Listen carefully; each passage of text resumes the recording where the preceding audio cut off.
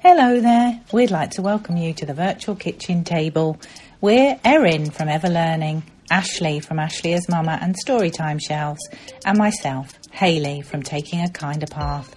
We're gathering for conversations about family life and home education, particularly unschooling, which is sometimes known as self-directed learning, or as I like to call it, natural learning.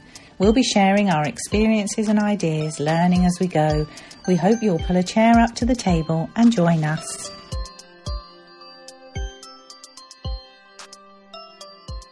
Hello, Ashley. Hi, Hayley. Hello, Kiki. Hi, Erin.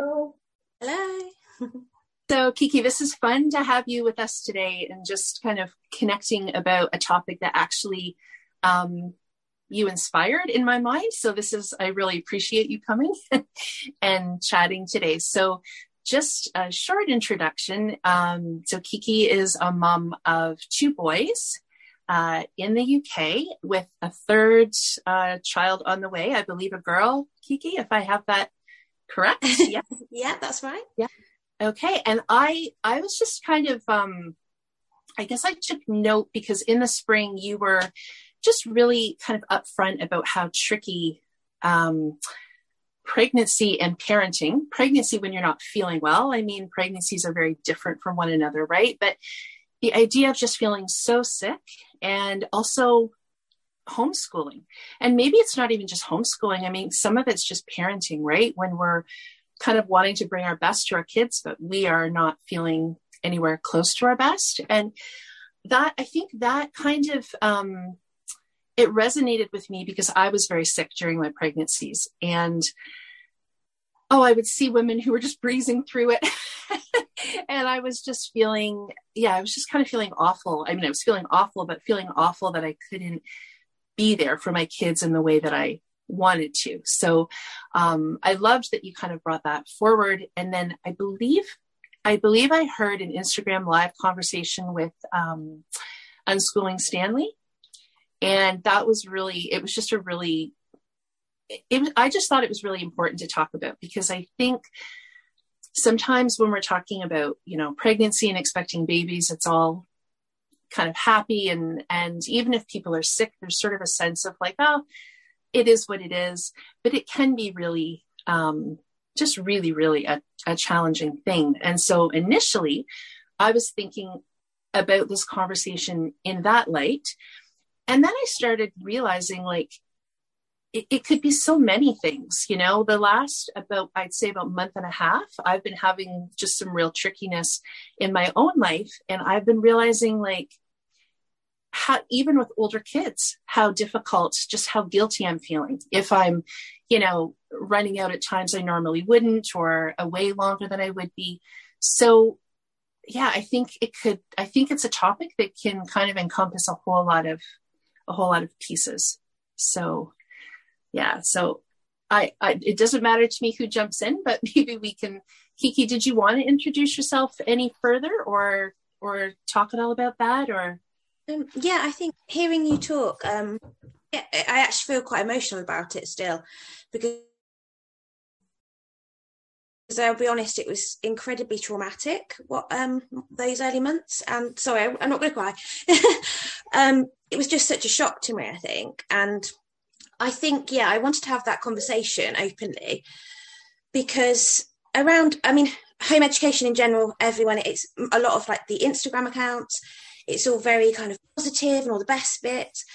And I definitely feel sometimes that there's something to prove, because there's a lot of people who don't support it, or people I know who don't understand it. So I sometimes find it hard to admit the challenges behind it to certain people, because that fear of judgment, or that fear of, I told you so type thing, it's not as easy as you think. So there was that side of it. But then also, like you said about the pregnancy side of it, I think people feel they have to be really positive about pregnancy. I mean, I'm not a pregnancy unicorn at all. I never have been. But this pregnancy has been a whole other ballgame.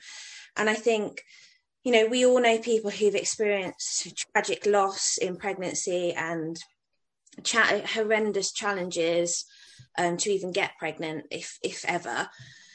So it's that balance, isn't it, that you don't want to be seen to be ungrateful. But it was so important that I did share how difficult, like it was just so hard. And I didn't anticipate that. And I'd wanted to have a third for so long. So it was just so, yeah, just really hard. And I felt that it was important to bring that to people's attention, because I think people, you know, the morning sickness thing, it's like, oh yeah, try some ginger, try some salt and vinegar crisps. And I was just like, oh, it's just that I've tried all that. It's nowhere near that. And then also there's the, I can never say the full word HG. If anyone wants anyone want to jump in on that one? I can never say the. I don't know if I could be helpful. It's like what is it? Anyway, like severe sickness, vomiting, and people get, I think it's in like 2% of pregnancies, and people get admitted to hospital. In our country, you know, we've got the Duchess of Cambridge or Princess Kate, whatever, who had it and was in hospital. So it's kind of like you're either just morning sickness, like everyone else, or you're severe like that, and everyone's going to feel sorry for you. Whereas for me, I think I definitely had HG to a point, but it is like a sliding scale, and it was just horrific nausea, constant, day and night, and it was just so debilitating. But people can't grasp it, can they? Because you can't, like, no, every pregnancy is different. You just assume, and everyone wants to be helpful and supportive, but yeah, it was super tough. And like you say, there's so many different things people are touched by when they're home educating. It could be horrendous pregnancy. I mean, I had a car crash at the end of last year, so that was a challenge for a couple of months anyway. And then obviously people have loss, and there's so many different things, but I just think it's important now in our community to talk about those things and to support one another. And it was incredible, the support I got. It really helped. So yeah, that's, I guess, why I wanted to kind of raise it, I think. And do you think, sorry, I'm kind of jumping in again, but just before I forget, Kiki, you were saying, you know, this idea of it being important in our community, probably meaning the home ed community, I'm thinking. And I wonder sometimes if, because as home educating parents, we maybe feel, I think a lot of people feel as though we need to prove ourselves a little bit more if it's harder to talk about some of the difficult pieces. Because I know for me, in my early years of homeschooling, there was a lot of, you know, well, what happens if you get sick, or what happens if you pass away? What, you know, will your kids be able to adjust to school? Or what happens if if your husband loses his job, or if your work isn't as flexible anymore? And so I think people have a lot of those what ifs already. And I wonder if, you know, if we feel under a certain amount of pressure to keep it rosy, and it is rosy lots of the time, but I think it's a good point to be able to bring some of these other pieces that it's rosy a lot, but it's also real life. Yeah, I think it's one of those things, isn't it? If you take a path that's a bit different to a lot of the people around you, then there's always a bit of a fear that people are going to say, well, if you sent them to school, it would be fine. Or, or, you know, maybe you should send them to school now because you're dealing with this. Yeah, I had that. Yeah. A few people, I was surprised when I announced I was pregnant. Oh, so the older ones would be going to school now then. Or when I was struggling, it's like, well, if they're at school, you know, you could just be in bed all day and you wouldn't have any of this. And so, yeah, I definitely relate to that. And it you know, and we all know, don't we, that just because children are at school doesn't mean everybody has problem-free lives at all. It's kind of a crazy idea, but I guess it's just because it is a different path, isn't it? And people, you know, lots of people don't understand, and so because they don't understand, they think, well, it would all be solved then, wouldn't it? If you just sent them to school, then everything would be fine. So I think you're right. Yeah, there is a pressure to kind of sometimes you keep those things in because you don't want to be seen, or you don't want to face that kind of idea of, you know, it's hard if you're going through a difficult time. It's hard enough going through a difficult time without then having to justify every decision that you make in your life, isn't it, really? So I think you're right. It's a really important conversation to have. Yeah. I have all kinds of thoughts coming up, but Ashley, I don't want to jump ahead. Do you have anything coming to mind? Yeah, no, just going off of what Haley was saying there too about the idea, because I've heard that as well, like, oh, well, they can go to school, or, if something were to happen, they can go to school. And I don't think that way, even though we know that, maybe we can consider school as an option. But lots of times when you're going through something, well, for me, I don't want to hear that response, right? I don't want someone to just quickly say like, oh, you could just send them to school, because to me, it's not that simple. So it just seems like unhelpful, maybe upsetting to hear that at times, just not helpful.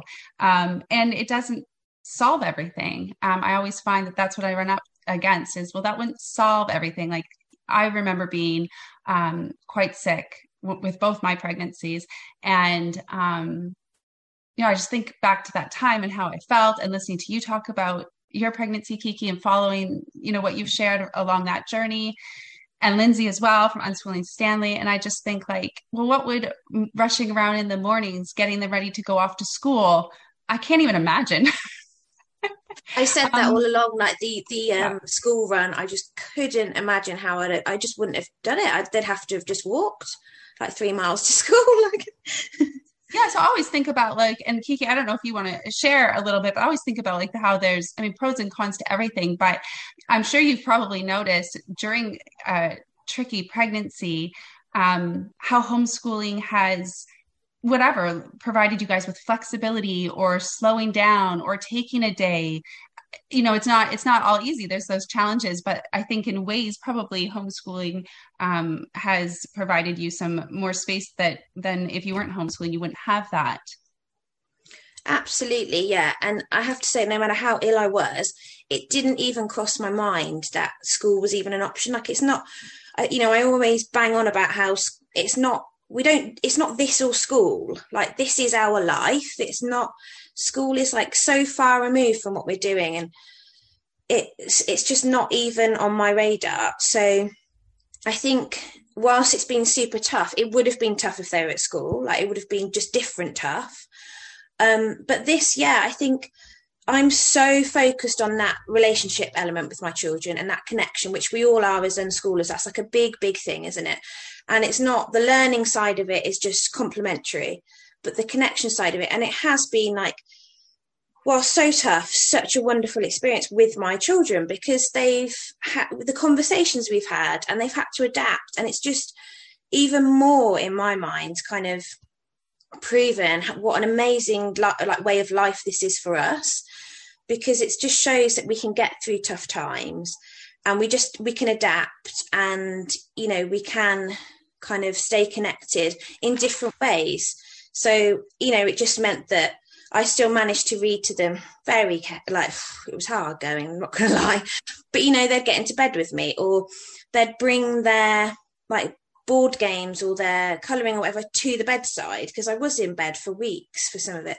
Well, I'd managed to drag myself up, and there are certain things I know. And I think your second episode, one of you talked about the love languages, which my husband and I always talk about. It's a really big part of our life. And one of our sons, my eldest, who's 7, he is all about his main love languages. He needs the act of service. So he's 7. He can absolutely make his own breakfast. He can do, make me coffee, toast, whatever. But he needs that element to him. So for me, it was like, I would drag myself up every day and I would just do something for him to show him, because he needs that kind of thing. But it's that connection and that relationship that I know what he needs, and I can have those conversations to explain what's going on, but also still kind of serve him in the way he needs. Whereas my youngest is a lot more one-on-one time, and that, doing an activity together. So we could, again, it was making sure I was doing those little things. But so I think that's the positives of this way of life, going through what we've been through, that whilst it was different, we could still still support one another through that relationship, I think. Yeah, I think that's the thing I'm most grateful for about home education, about unschooling, is that time to build that relationship, which means then that if you are going through a difficult time, you've got that time, I guess, to check how people are, if somebody needs more support, to tailor your support, like you're saying, Kiki, to your particular child. And, you've got that time to ask them questions about how they're feeling. And you've also got that time that you're not constantly thinking, oh, I've got to get this next worksheet done, or I've got to get this, I've got to finish this course by a certain, sometimes you are doing that. But a lot of the time, there's that flexibility to actually slow down and think, right, we really need to focus in on, people's needs. And obviously that's what we're trying to do all the time. But I think difficult times really focus the mind, don't they? And make you think, right, step back a little bit and think, right, what, how can we, can we do more? Do we need to think about switching things up a bit? And I think that's something I'm so grateful for, that time. Yeah. And it's the mental health element, isn't it, as well? I think that whilst we can have relationships, but it's that putting the mental health above all else as well, I suppose, where it is, I guess, those conversations together, like with one of, my eldest, he's a bit of a worrier, but he wouldn't necessarily articulate it. He's a very articulate child, but I can just tell, because I know him so well, when he's worrying. So I could have those conversations with him and explain why I was so ill and that it wasn't forever. And I guess it was not even worrying about, maths or literacy or whatever people kind of worry about. And it was very much like, okay, I need to be making sure that whilst I'm going through this, I'm, yes, meeting their needs, but also ensuring that their mental health is kind of provided for, and I'm having those honest conversations with them, because we don't, they're children, but we don't treat them like, children. And we were honest with them, and we talk them through, we're very open about things, and it's important to us that they can express themselves and their worries, I suppose. So that was a big thing. So whilst at the time it felt like such a huge amount of time where we weren't doing our normal kind of activities or trips and things, we're doing so much nurturing of that kind of inner self and our mind, our minds, and how we can kind of cope with feelings and emotions and things. So that was a real learning in itself. I think that those are the most important things, aren't they, for us to learn, really, how to look after ourselves and how we can support other people. And all that other stuff is great to learn, but those two things are going to stand us in the best stead for the rest of our lives, I think, aren't they? I feel like there's something each of you have said that's brought up a thought. So Kiki, just around the love languages, that's an interesting point about sort of, I guess the way that I would define that, if you're almost putting some energy in on the front end. So, you're feeling awful, but you know that this is a really important piece, for that particular child. So it's kind of like, for me, I think I can think of that with a couple of different kids as well, right? With that act of service. For one, I think it's the words of affirmation. So just really being mindful of kind of doing that, even when things are busy or hard. For me, just the way my brain works, I think it's almost a bit of a compartmentalizing. Like, this is, even if I'm feeling tough or this is happening, I really want to kind of get this piece said or this piece done. And I think it does go a really long way. So I was really interested to hear you say that. And then just Ashley, the piece around, I think we were talking about that assumption about school, and we definitely had that happen. My husband very, very suddenly lost his job. I can't remember how many years ago it was. It was now his original job, but we had assumed it was a very secure job. He'd been there for a number of years, and a number of people in the company lost their jobs at once. It was just kind of a whole thing that happened, and there was no time to plan for it. It all went down in a hard way. And it was literally, so I think I had been with somebody on the weekend who had been expressing their doubt about this whole homeschooling thing. And they'd read an article somewhere that, had listed one of the risks would be if a parent who was the primary financial provider lost their job. And I had kind of argued and said, well, you can't live your whole life in what if. And literally like 3 days later, this happens to us, right? So it it was interesting timing, but it was also interesting how a few people made an assumption that, so I was doing some part-time work, but the kids were pretty little, so I wasn't doing a load. But I was able to build that really quickly. So I just kind of, I started working a lot for a period of time while he was looking for what his next step was. But yeah, that was people's assumption was, well, I'll have to go to school. And it was definitely a lot of figuring out to kind of navigate it and see what was going to work. But similar to what you said, Kiki, like it just wasn't even on my radar. I was kind of like, oh, we'll figure this out. Like it's not.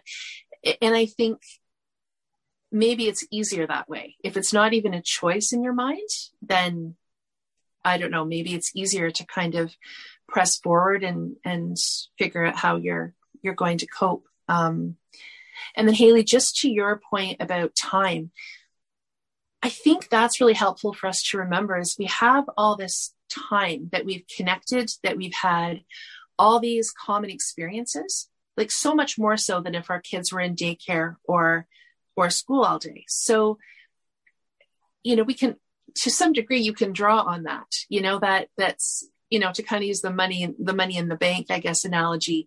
That doesn't just all go to whatever, because there's a rough month in the family. And I think, what I've noticed is that you see that mirrored back to you. Like it was an opportunity to see their empathy and to see their resourcefulness in a way that I probably otherwise wouldn't.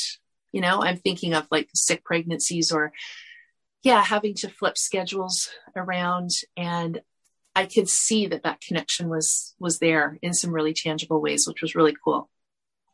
Yeah, I love that idea of the money in the bank thing, because I have been, it has been said to me that I'm too nice to my children and that they're overindulged. And I mean, I'm just thinking things like, cooking them different meals when they don't like what everybody else is having. And, my kids do get breakfast in bed sometimes, things like that. Now I've got two children in their 20s, a teenager and a 10-year-old. And whatever I have put in, I am getting back so much more. And obviously I didn't do it for that. That's not why I did it, but it is amazing that I have a few chronic health issues that flare up quite regularly. I have terrible problems with my back and migraines and stuff. So that lays me low, fairly often. And my children are so amazing when that happens. And, thinking about guilt, I do feel guilty about that quite often. And then I kind of have to rein myself in. And they've said to me before, it's you help us all the time. It's great to be able to help you. And, and it is a gift, isn't it, to be able to help other people. And I think sometimes we forget that, don't we? And we feel that we have to take everything on ourselves. And I think it definitely is a wonderful thing to be able to let other people help you when you can. Yeah.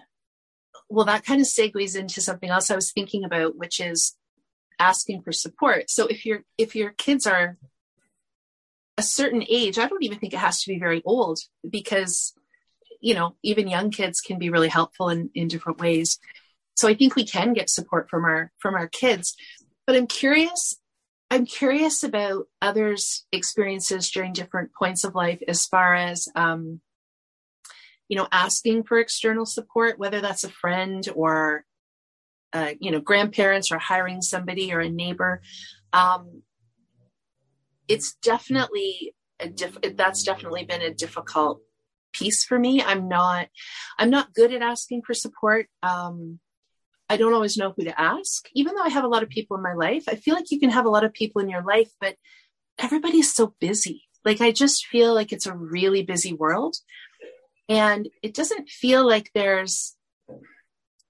just feel like I would be imposing quite a bit. And I think the other thing that happens for me is sometimes I let things get to the point that it almost feels like like Kiki, to use the example of being sick during pregnancy. So, by the time I would think about asking somebody for support, I would be, super sick to my stomach. The house is a disaster. Like, where do you start? Right. Whereas if I kind of maybe thought about it a little bit earlier in the game, we could get some things set up. But I think my tendency is to keep pushing myself. Well, we can get through. Maybe I won't even need to ask for help until you get to that point of like, oh, wow, I have a 3-year-old who really needs somebody to be supervising them right now. And then it feels like an urgent call somehow rather than a well-planned thing. So I'm just curious if other people find that a little easier than I do, or if anyone's had similar experiences. I don't think, I'm not so good at asking for help, but if it's offered, I will take it from certain people, not just like any old person. But yeah, I think it's really tricky. I mean, I had an amazing neighbour and friends and my sister-in-law and grandparents offering, but the tricky thing I had, particularly with my eldest, I think the age of 7 is just a bit of a tricky age for them sometimes, and he just didn't want to leave me at all. So I'd have these amazing offers and he might go once and he's like, I'm not going again, I want to stay with you. And I think it was half worrying about me, leaving me behind, and also it's different. It's, we're not just home educators, so we were unschooled, and we're kind of on the end of the spectrum to a lot of people that I know. And so I am quite like, I don't want to say I'm a control freak at all. I'm like, most people I know would say I'm really chilled out, but I have very specific things and ways. And I think a lot of it is the communication with my children, which just isn't the norm in society. And that is what I found really tricky is, like I said before, I treat them like, obviously they're children, so I don't treat them like a friend. Like I respect that they're younger than me and they need guidance and all of that. But I guess in terms of, we have boundaries, but we're not authoritarian in any way. And the rule thing to us is, again, it's boundaries, not rules. Whereas most people we know, they might come back and then they'd say how they were spoken to, or something happened and they were really upset with how it was handled because mummy or daddy wouldn't have handled it that way. So, but then also that in itself is a life learning for them. So that is something that I can't shout at them from. I'm very aware of that. And I say that to them that, whilst we do it this way, unfortunately in life, other people do things differently. And when you're sat at the dinner table, you might be expected to use your knife and fork instead of just your fork, or, and whilst I guess it's that explain. And again, it's all like another learning in itself, isn't it? It's kind of, so I guess there's that side of it, but then I guess it's like my eldest again, I keep talking about him, but he doesn't enjoy being spoken to in a rude way. And I really fully respect that, and no child should. And so, for example, we were at a group this week. It was a trampolining gymnastics group. And he was asking why that was a rule. Genuinely, like he's very inquisitive and he just needs to know, okay, that's a rule, but why? And the answer was, because I said so. And so immediately he came to me and said, I'm not doing this anymore. I'm sorry, but that's really rude. Why can't she just explain it to me? So it's that kind of thing that I think then that I was feeling the guilt of not being able to do enough with them and being stuck in bed, but then the guilt of, oh my goodness, they're being exposed, and I was probably being over dramatic about it whilst feeling so awful, but they're being exposed to these horrible, conversations, or just a different way. And I was like, what damage is this going to do? And like if they go out for weeks on end, and it's ridiculous now, I look back and I think, oh, for goodness sake. But at the time, when you're going through a hard time, whatever it is, you can be a bit melodramatic about things, can't you? Or you kind of go too deep on stuff. But I think, it's tricky. And then it's other children and being exposed to, I guess the wonderful thing about this life is we want them to be exposed to as many different people and experiences and places. But also we can, to a certain extent, I guess it's the guidance. I wouldn't want to shout at them from certain people or places, but we can at least guide them through situations that they might not be used to or they might not enjoy. If that makes sense. Kiki, I can relate to so much of what you're saying right now, which doesn't surprise me because when I listen to you share about your journey on your podcast, I've related a lot. And I think like my eldest is similar to your eldest in ways. But I have felt very similar with, especially this past year when things started to open up more with the pandemic and wanting to go on like homeschool field trips with other groups, and then you're dealing and interacting with the other children and families and parents and those experiences, signing them up for programs at the library or any extracurricular type activity or sport.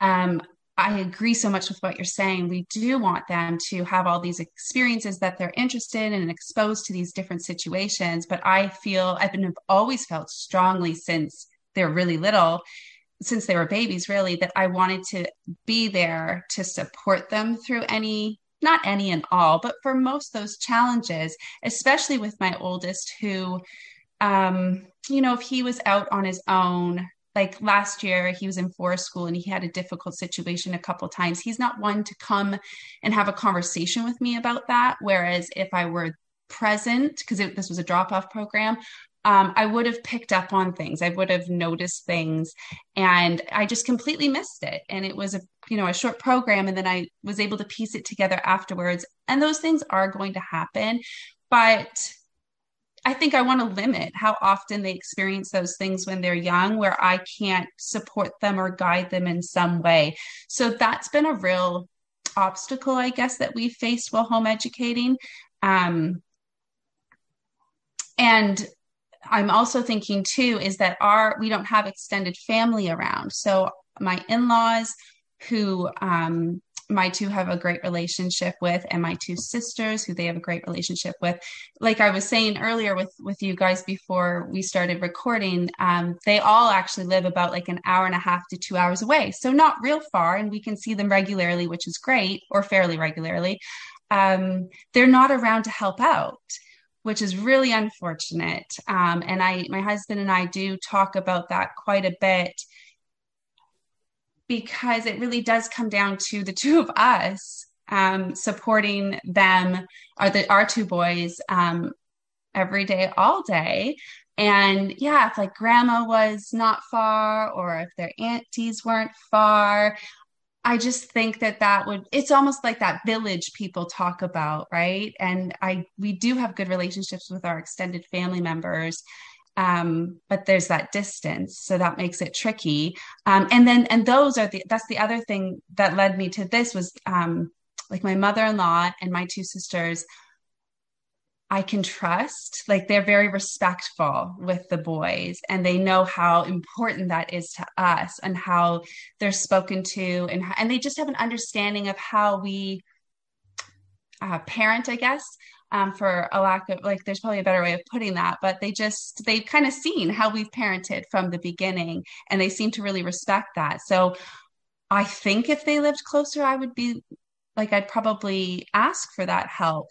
Not just because it would be helpful, but also because I think it would be great for them to spend more time with family and just other adults, really.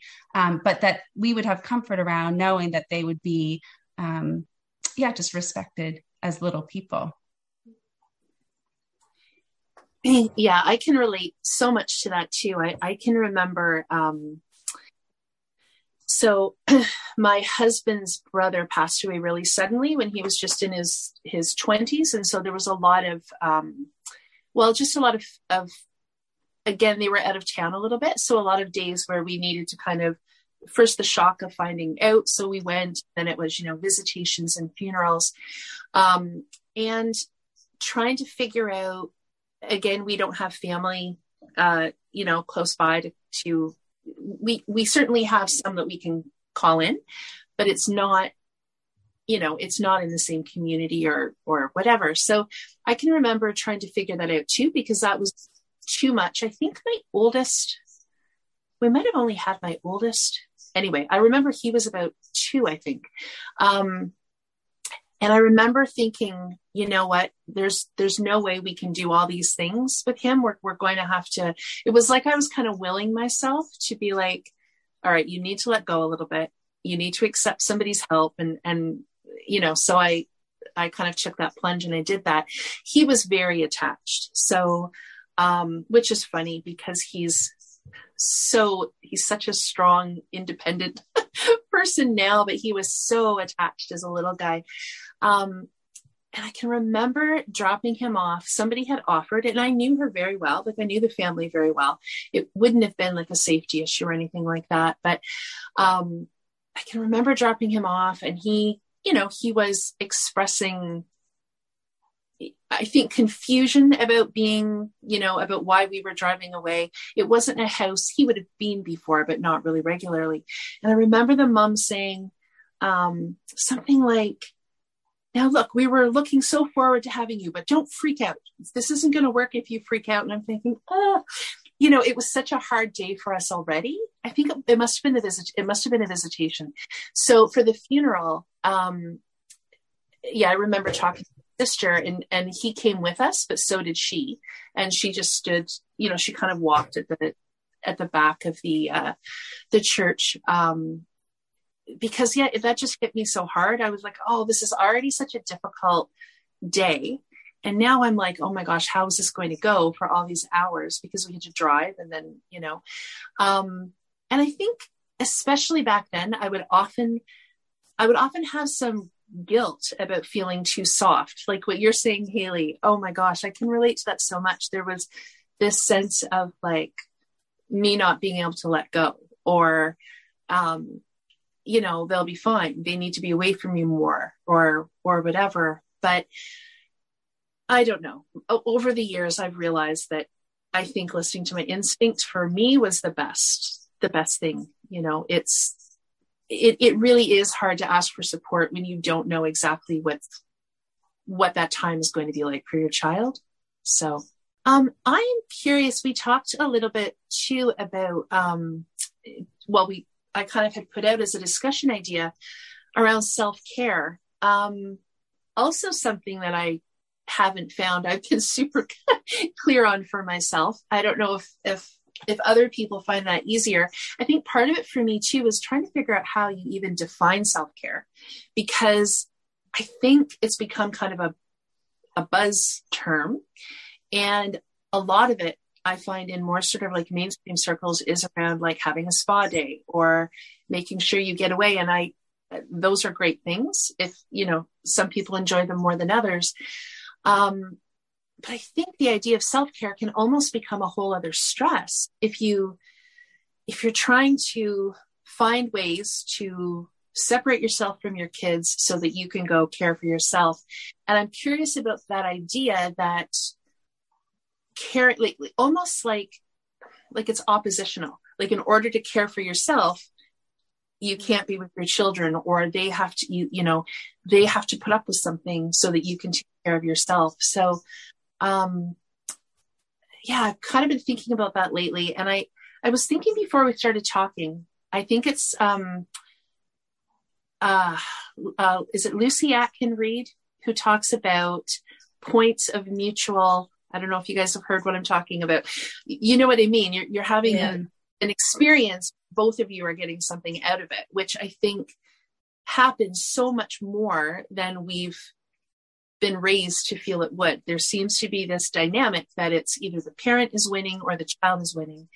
And I know for me, 2 nights ago, I'd had a particularly difficult, it had just been hours, had a really difficult kind of day with this particular situation. And I'm driving home and I'm thinking, oh, I haven't seen anybody, but I really need to lie down.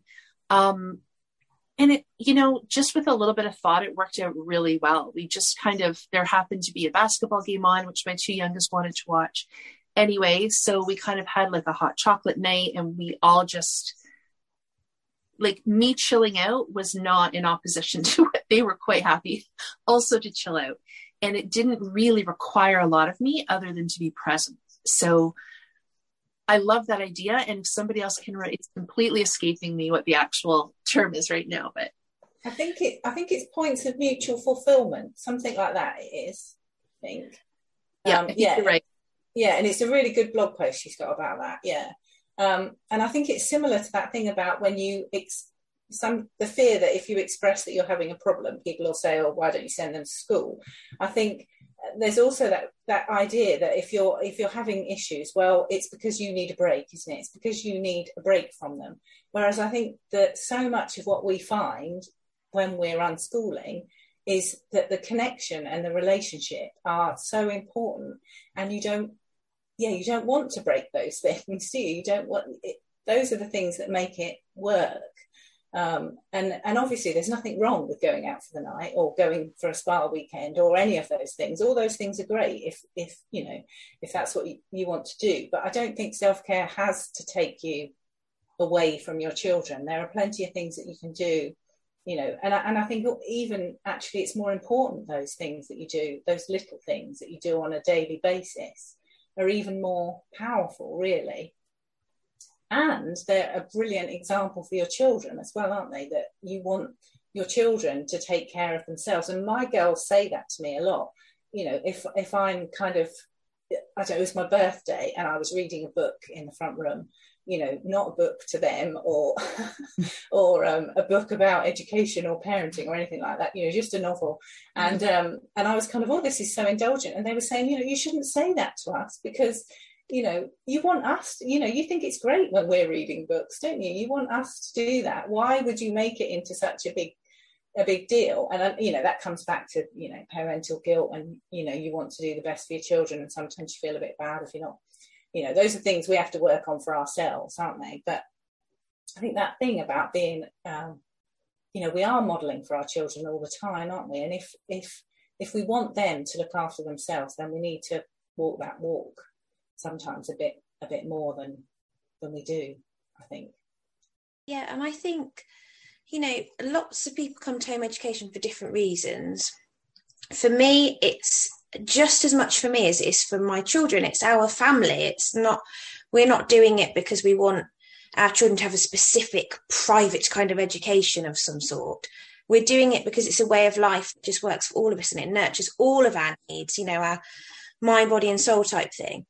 And so I think I don't feel like I need time away from my children as such. I do, I'll get it in the week. But I think when I first told people that we were going to, I was going to pull my eldest out of school and we're going to home educate, so many of my friends were like, but what about you? You need your time. Like, how are you going to cope? And it's like, this is what I need, actually. It might not be what you need. But for me, this is what makes me feel alive and content and fulfilled. And it's okay that not everyone feels that way. But I think I've got friends who do regular weekends away with their husbands or with their friends. And it's like their thing they have to do once a month. They go away and leave the kids or whatever, no matter how old their kids are. And that's absolutely fine. I would never judge them for that they do what they need to do. But for me, I couldn't be away from my children that much. And I don't feel like I need to. I'd feel like I've always had this strange feeling that I'm missing out. So in the week they go and spend, at the moment it's more like a day, but usually half a day with their grandparents most weeks, because obviously their grandparents go on holidays or they've got elderly relatives and things. It's not every week. But even then, like when they come back, I mean, it's great because I get stuff done or whatever, but when they come back, I'm just so excited to see them. So I don't feel like I need separation as such.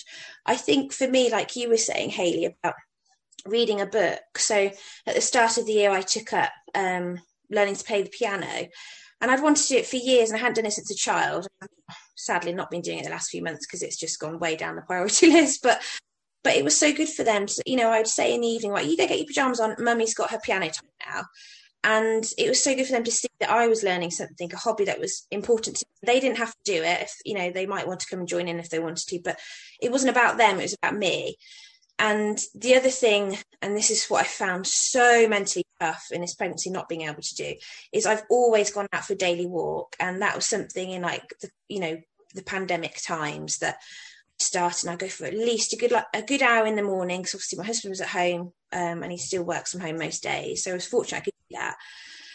And that again is, I always explain that to them that, it's that I'm looking after my physical and mental health by doing that. And I also want to go and listen to my podcasts, and I just want some time on my own, and that's okay.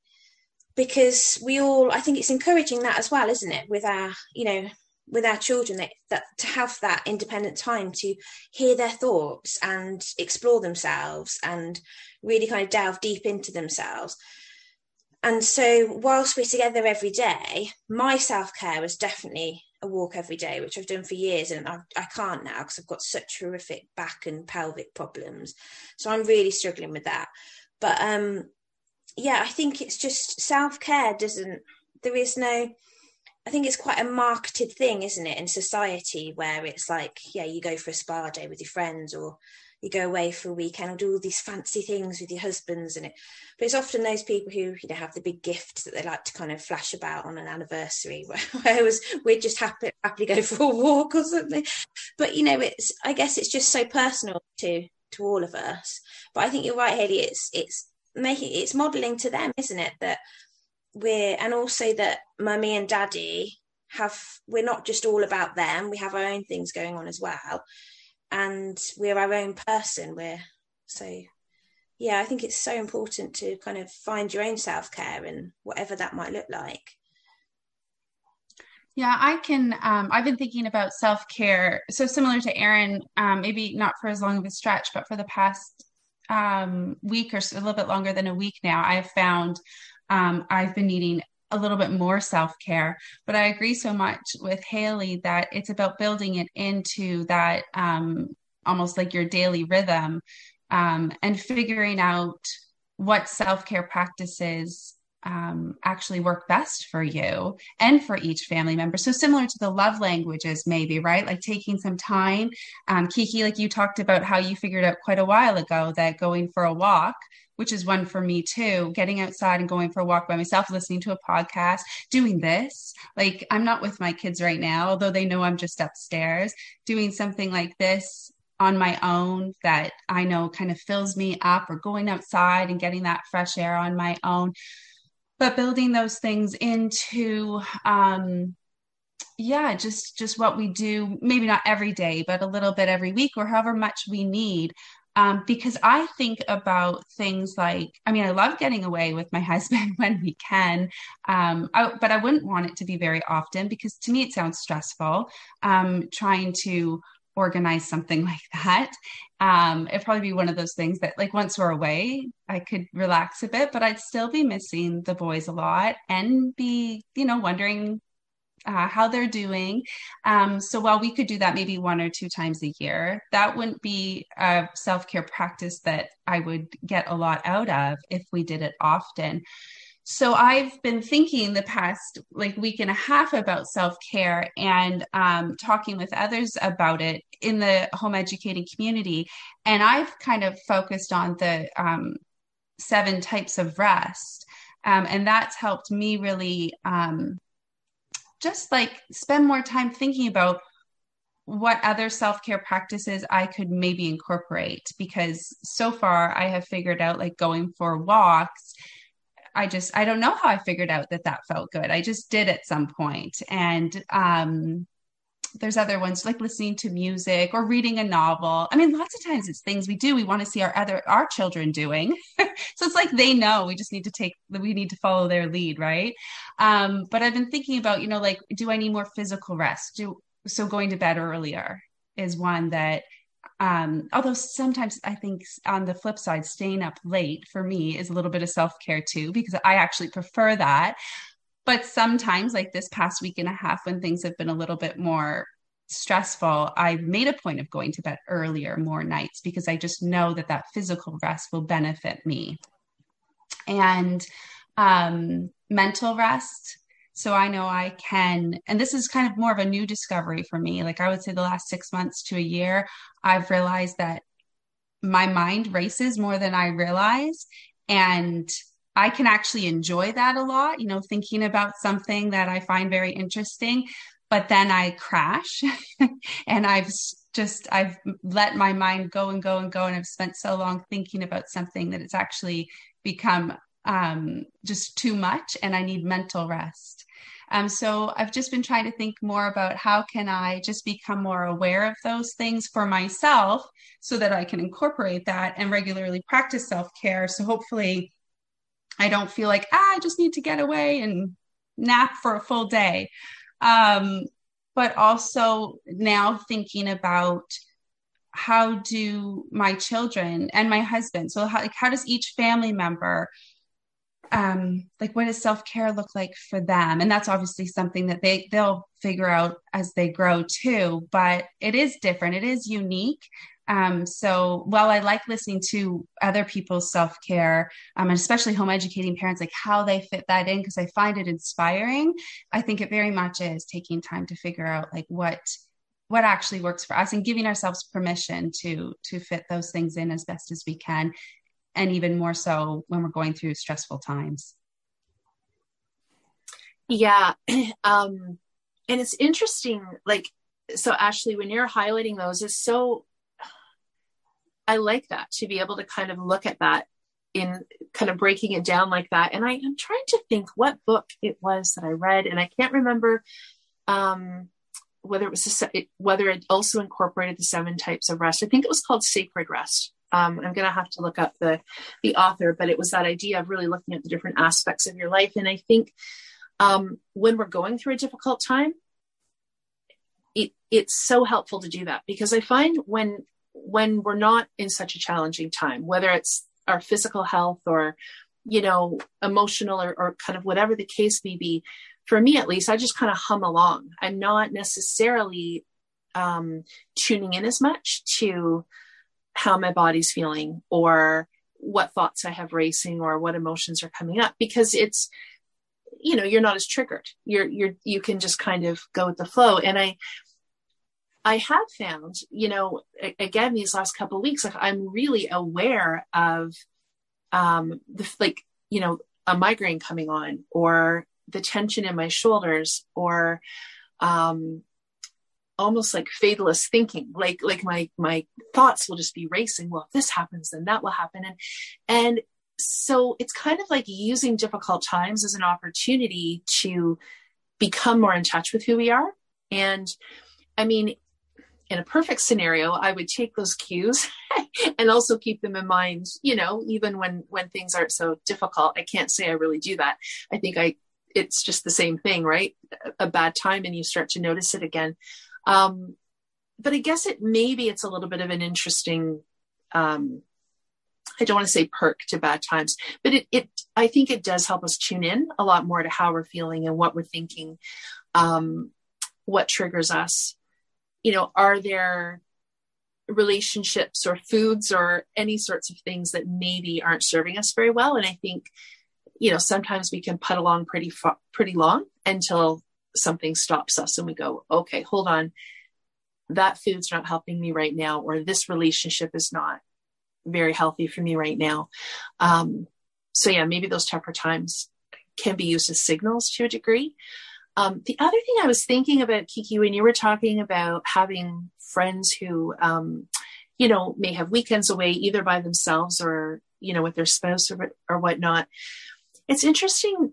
My husband has a group of friends, and it's very much like guys, like it's a group of guys, and they have these guys weekends. But what I started to notice, his one friend, who's a single guy who doesn't have kids, he would often be like, well, bring the family. Like he'd say this to lots of people, bring the kids. And I always felt that was interesting because, well, my initial thought was, you don't have kids, so you don't understand the challenges, because it's like a 5-hour drive. And, so initially I was thinking, oh, he's just making this so simple. Just bring the kids. But then I kind of started looking at it in a different way, because I noticed that some of the other guys would bring their kids, or there'd be this kind of big outdoor thing, or he really likes to host, he creates these events and he likes to host. And it was really interesting because that is a sort of an environment where I can see everybody taking care of themselves. Like the kids can be there, teens can be there, adults can be there. And it doesn't have to be this, like, everybody's enjoying themselves, but there's no effort to get away from the kids, So it's just been kind of an interesting dynamic that I've seen. And the one guy, they all live kind of a few hours away from us. So they were coming this way, and he invited my husband for lunch, and he's like, I think I'm going to bring my son. Would you like to bring your guys for lunch? And it's just this very, I don't know. I'm curious, I guess, where, and now I'm getting all sociological, but I'm curious where this whole thing started about everybody having to be separated in order to take care of themselves or be happy. So it's just fun for me to see situations where people are enjoying being together, and it's not about, like, quote, getting away from your life. It's enjoying yourself within your life. But I think it seems, in my experience, it seems to be more of a female thing, because I think you're right. That's made me think my husband loves taking the boys out at the weekend to see his friend, whether their kids are there or not. And they'll just go, or they'll go for like a curry night, and just, my husband would just take the boys with his friend, and he has his boy time, his man time as well. But I don't think it's as big a thing for the men. Whereas I think women, and I don't know if it's again, it's just a marketing society thing, I think, where we think like it gets to the weekend, we need to have child-free brunch or whatever. And don't get me wrong, I love that, because it's nice to actually finish a conversation or whatever. But yeah, I think it is definitely more of a, do you think, and we could go too deep here, couldn't we? We could be here for hours, but I think for so long women have done everything, and now we're kind of getting this kind of female power a bit more, where we deserve more than that, and we, and rightly so, like, completely, I'm all for that. But I think it is more, no, now we'll leave the kids with your husband or your partner with their dad, and we deserve this weekend, and there is that. But yeah, I think it is definitely more of like a female thing, maybe. I don't know. I'm sure. I think we do live in a society, don't we, that is much more about kind of competition and independence and, I don't know, rather than kind of the communication and consent and cooperation and all those things. We've been pushed, I think, away from our natural tendencies, haven't we? And it's, and I don't think that's a good thing for humanity. And I think you said, Erin, about one of the benefits of difficult times. I think definitely I think I mentioned it in the episode about aha moments. My daughter's talking about how everybody hasn't got it all figured out. I think that being honest with our children about the fact that we're going through struggles and challenges, obviously not in a way that is overwhelming for them or placing any responsibility on them to take care of us, but just about being a bit more honest can be really helpful, because then otherwise it might skew their perception. If they think everything is always rosy in our garden, and then they have problems of their own, they might take that on board and think, well, it must be something, I must be doing something wrong, or I'm the problem, rather than them realizing that everybody has challenges, and that, it's not them that's getting it wrong.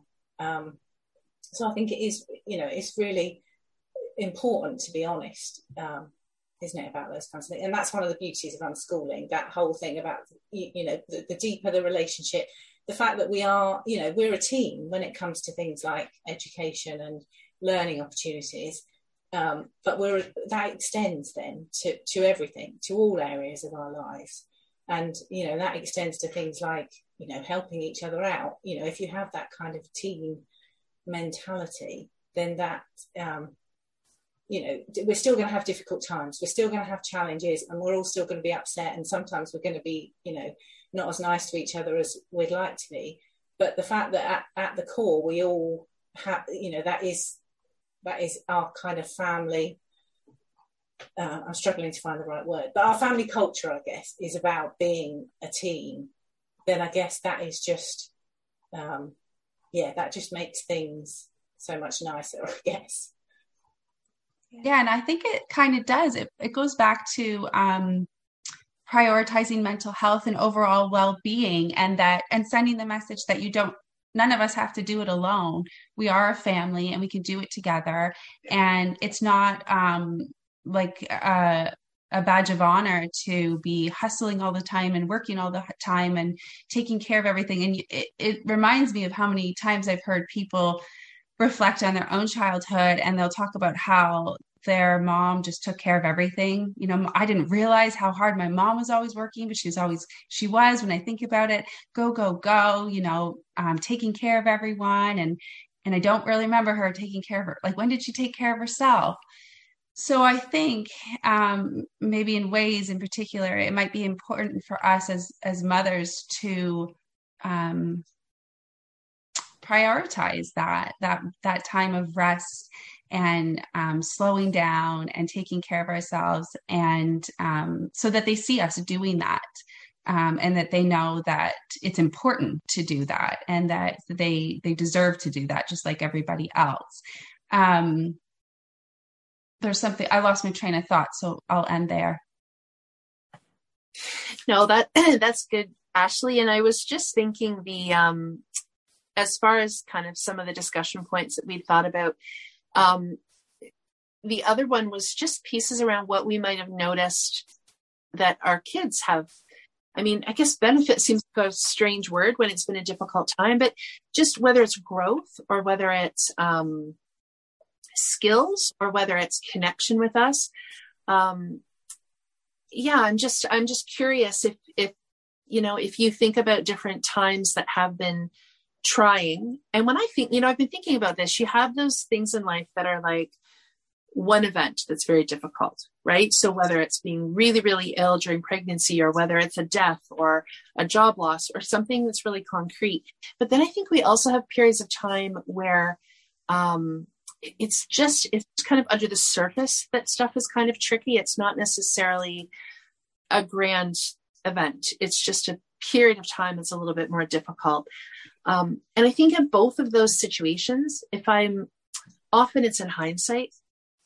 I think often I'm looking back and I'm thinking it's just kind of fascinating to look and see what comes of that. Like, and I've always sort of, when I think about the word resilience, because I think that's one that comes up for me when I think, okay, if I've been really sick or I've had a really difficult time and my kids are kind of needing to, quote, fend for themselves a little bit more over that period of time. And I think resilience is a word that we hear a lot. And I've always kind of had mixed feelings about what we mean by that when we say resilience. So I guess I just kind of want to put that disclaimer out there. But it is interesting to look at that level of resilience that kids have. And yet also be conscious that kids can be really sensitive to situations. So I think I feel like I'm kind of talking in circles, but I think what I'm trying to say is that sometimes we can look back and say, oh, wow, because of this, this skill really developed, or this character trait really developed.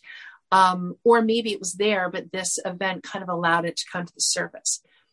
And then maybe there are other times that it just is really tough, and we just have to say that. Like, yeah, they were really impacted by this. And sometimes that just has to be what it is. For me, I find it hard not to take on guilt over that, but we can't control life circumstances, and we can't control children's reactions to them.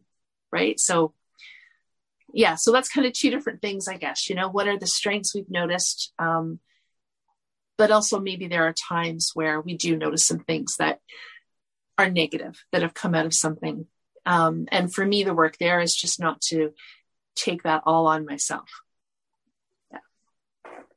Yeah, I think it's really important to feel those feelings, isn't it? And we're all, you know, just as parents, we want to do the best for our children all the time. That, you know, that's our focus, isn't it? And I think one of the things, though, that you made me think about, Erin, while you were talking about that, was the whole thing about the longer we've been living like this, the longer we've been unschooling, the kind of more confidence and faith I've got in their ability to deal with things, because I know them so well. Not that means they're superheroes at all, because they have really difficult times themselves, but I guess I know, well, hopefully there's more openness there, so they've got the ability to hopefully ask for help and and hopefully our relationship's strong enough that, like you were saying, Kiki, about noticing things, you've got more time, haven't you, with this life to do it. But also I was thinking about the learning things. That's another thing, that you get more confident as you go along. The more that you see them learning, the more that you realise that they're learning all the time, the more that difficult times are just another opportunity to learn, aren't they? And I think that's really can be really comforting, because there are going to be times like when I'm sick, or when, you know, we had our youngest daughter when we were 2 or 3 years into this, and I you know, there were times there where I thought, oh, am I letting them down? But then the beauty of them being able to be at home all day when I had a tiny baby was just such an amazing experience, in terms of, you know, the things that they learn and they took away from that. I don't think I've answered your questions, Erin, sorry. No, it's just some things that you made me think about. I think it's what you said earlier as well, that we are a team, and it is a two-way thing. It's not just us focusing on the children, it's us as human beings, and modelling. And with modelling, that is being ourselves, and our children are going to see our best selves, and unfortunately sometimes not our best selves. And, you know, for example, the other day, my hormones have just suddenly gone raging, and I'm just having like these crazy, like, just overwhelmed moments where we'd had something, tumble dryer delivered, and I'd just washed all the baby clothes, and my husband had picked up the dirty dog towels and thrown them on top of the clean baby clothes. Well, I just lost it. I was like, and it's ridiculous. Like, normally I'd have been annoyed, and I ended up just properly crying. I mean, in the utility room, just like hysterical crying. And my youngest son, who's 5, was like, Mummy, what's happened? Are you okay? And then my husband came down, and then my 7-year-old came down, and we just ended up doing this big group hug where I was just properly crying. And now we could then, when I'd calmed down, it was so lovely, like, to have that moment together. But I could then say, it's not your fault. Because I remember somebody on Instagram, I can't remember who said that, you know, it's okay to show our children when times are really hard for us, or when we're really upset by something. And it's okay for Mummy and Daddy to cry. And, you know, we don't want to put guilt on them, because it wasn't their fault anyway. Like, even if it had been them who put the towels on there, it was, you know, it's not your fault, but I'm human too, and things upset me sometimes, and I have these hormones, and I think it's really healthy to do that, just as it is to let our children feel things and feel. So, for example, when I was growing up, it was just me and my mum, and my mum, I guess she finds like when my sons are upset incredibly triggering, and I'm triggered by her response, because her response is she tries to distract them immediately. So the other day, we've got a beautiful tea set, which is like their great grandma's tea set, and we use it for our poetry time every week. And they've been for 2 years getting this set out and carefully doing it. And he just dropped a plate, the only cake plate we had left, and he was so upset, because he knows how special it is. And he just, you couldn't console him. And he ran off until he takes himself away. And my mum was like, oh no, come back, look at this book, look at this. And I was like, Mum, it's okay, he needs to feel it. He's really upset, because it's a really upsetting thing to happen. We need to let them feel that. And then the whole time she was on edge, waiting for him to come back. Oh, do you think we need to go and check him?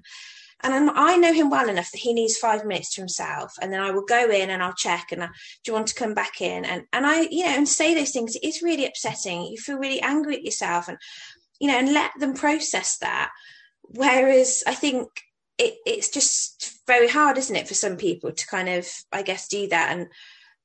But I think it's just important that all of us, and then we had this conversation of, does Daddy ever cry? And because they've not written so it's like, yes, Daddy's cry too. And so I don't know, I don't know if I've gone off on a bit of a tangent there, but it just sort of reminded me that we are all human beings, and we are a team, isn't it? And we're looking out for each other. It's not just, it's okay for us all to be, and we handle things differently, don't we? We all, and I guess that connection, that relationship, is we know we don't treat everyone the same, because we're all different, and it's important to be able to be really aware of that with individuals, I suppose, in the family. Oh, I think what you said is brilliant, and I think there is. It's true that if you go through a deeply emotional experience with somebody, then you tend to be closer. That's not a bad thing, is it? It's a good thing to be able to support each other with our emotions. And I know I did some research a while back on the benefits of crying, and I know different people cry more than other people, but there are really significant physiological benefits to crying. And I think we are, as a society, a bit frightened of crying, aren't we? We don't like it in kids, and we really don't like it in adults, which is a real shame, because I think if we all cried a bit more. But also I think, like you said, Hayley, that as yours have grown older now, it's you want, like, one of the main things I really, really wanted when I became a mum, and is that I want my children to come to me no matter what, no matter how, like, whatever the situation, and I want to be able to really support them. I don't want anything like off the table. Like, I want them to be able to, if they've done something really terrible, or really it's something embarrassing, or they're feeling ashamed, whatever it is, I want them to be able to feel that. And I think, again, I remember, again, as a child, a few times, I remember saying to my mum, I felt like I was being bullied at school for something. I was lucky through school, but there was obviously something that had happened. And so I told her, because I was so upset about it. And then I remember the next day she said, I didn't sleep. I just thought, I can't believe it's so terrible. So then I felt so burdened with my own anxiety of what was going on. But I also felt 10 times worse that I'd also now burdened her with it. So I think I then stopped. And I only had this conversation with my husband the other day. I have to really try hard to articulate and vocalise when I'm feeling overwhelmed, because I don't want to burden people around me. I don't want to burden my husband with, busy at work, and I'm not only am I moaning about like being in pain constantly or whatever it is, I just find it sometimes hard, I think, like, to admit. It's like asking for help, isn't it? It's hard to admit sometimes that you're struggling, because you just don't want to burden others. But then I'm on the flip side of that, I'm aware that I need to do that things differently so my children don't ever feel like that. I would hate the thought of them feeling that way, that they couldn't come to me because they're worried that I'm going to get upset. It's kind of, but I don't know. Yeah, that all makes a whole lot of sense to me, Kiki. And I do think I spend a lot of time thinking about how other people will respond to how I'm feeling. So if I'm feeling overwhelmed, I think my tendency is to kind of downplay it, put on the happy face, kind of keep everybody, on a happy balance, because I can relate to that, to having grandparents very triggered as well from upsets. And it took me a really long time. Even recently, I've just been learning more and more, just understanding the range of, I think, what's probably, I don't know if we want to use the word normal, but the huge range of the way that children, behave and express their emotions. Because, I had one in particular just with very strong, kind of these big outbursts. And I would say at times it was kind of terrifying for a couple of the grandparents. They didn't know what to do with that. And then I was taking on, I think similarly to maybe what you're saying, I was then taking on their overwhelm, and it was just a whole thing. And of course, then everybody's feeding off this energy, when really all it was is it's a very strong expression of toddler emotion or young child emotion. But, and then it made me wonder if grandparents were kind of noticing it this much, how much did my husband and I push in that this seemed to be so out there, to our parents. But yeah, so that's kind of a whole interesting conversation in itself, I feel like. And Hayley, just doubling back to your piece about the learning, because I think with homeschooling, that's probably the piece that sets us apart from parents that are having a difficult time, but their children are in school. Well, it's one of the pieces, is doesn't that disrupt the learning that's happening, or doesn't it disrupt what we're able to bring to the table? And I think, as you said, it's just different learning for that period of time. Well, one, I think it's different learning for that period of time, but other times I just find that it's interesting what they'll continue with on their own, or what they'll figure out between each other, or sometimes that I am able to be more present than I would have thought. So it's not just kind of a wash, it's not like learning is just a wash because there's a difficult time. Yeah. And that just makes me think, just quickly, Erin, how I think a lot of people in the home educating community, especially in the unschooling community specifically,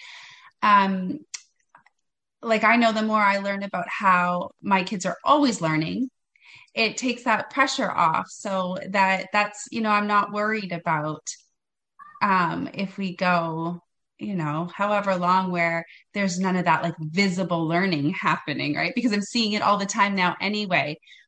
So when I need to slow down or whatnot, that's not even really on my mind anymore.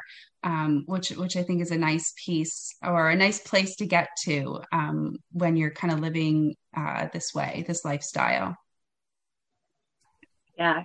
Kiki, I'm curious how, just because of the age of your boys, what did you notice around kind of their learning or the activities that they were, just kind of the flow of your days? Because I love watching some of your reels with just lots of outdoor activity, lots of interesting things at home. And I'm sure that really shifted the whole pace of your day, with you not feeling well.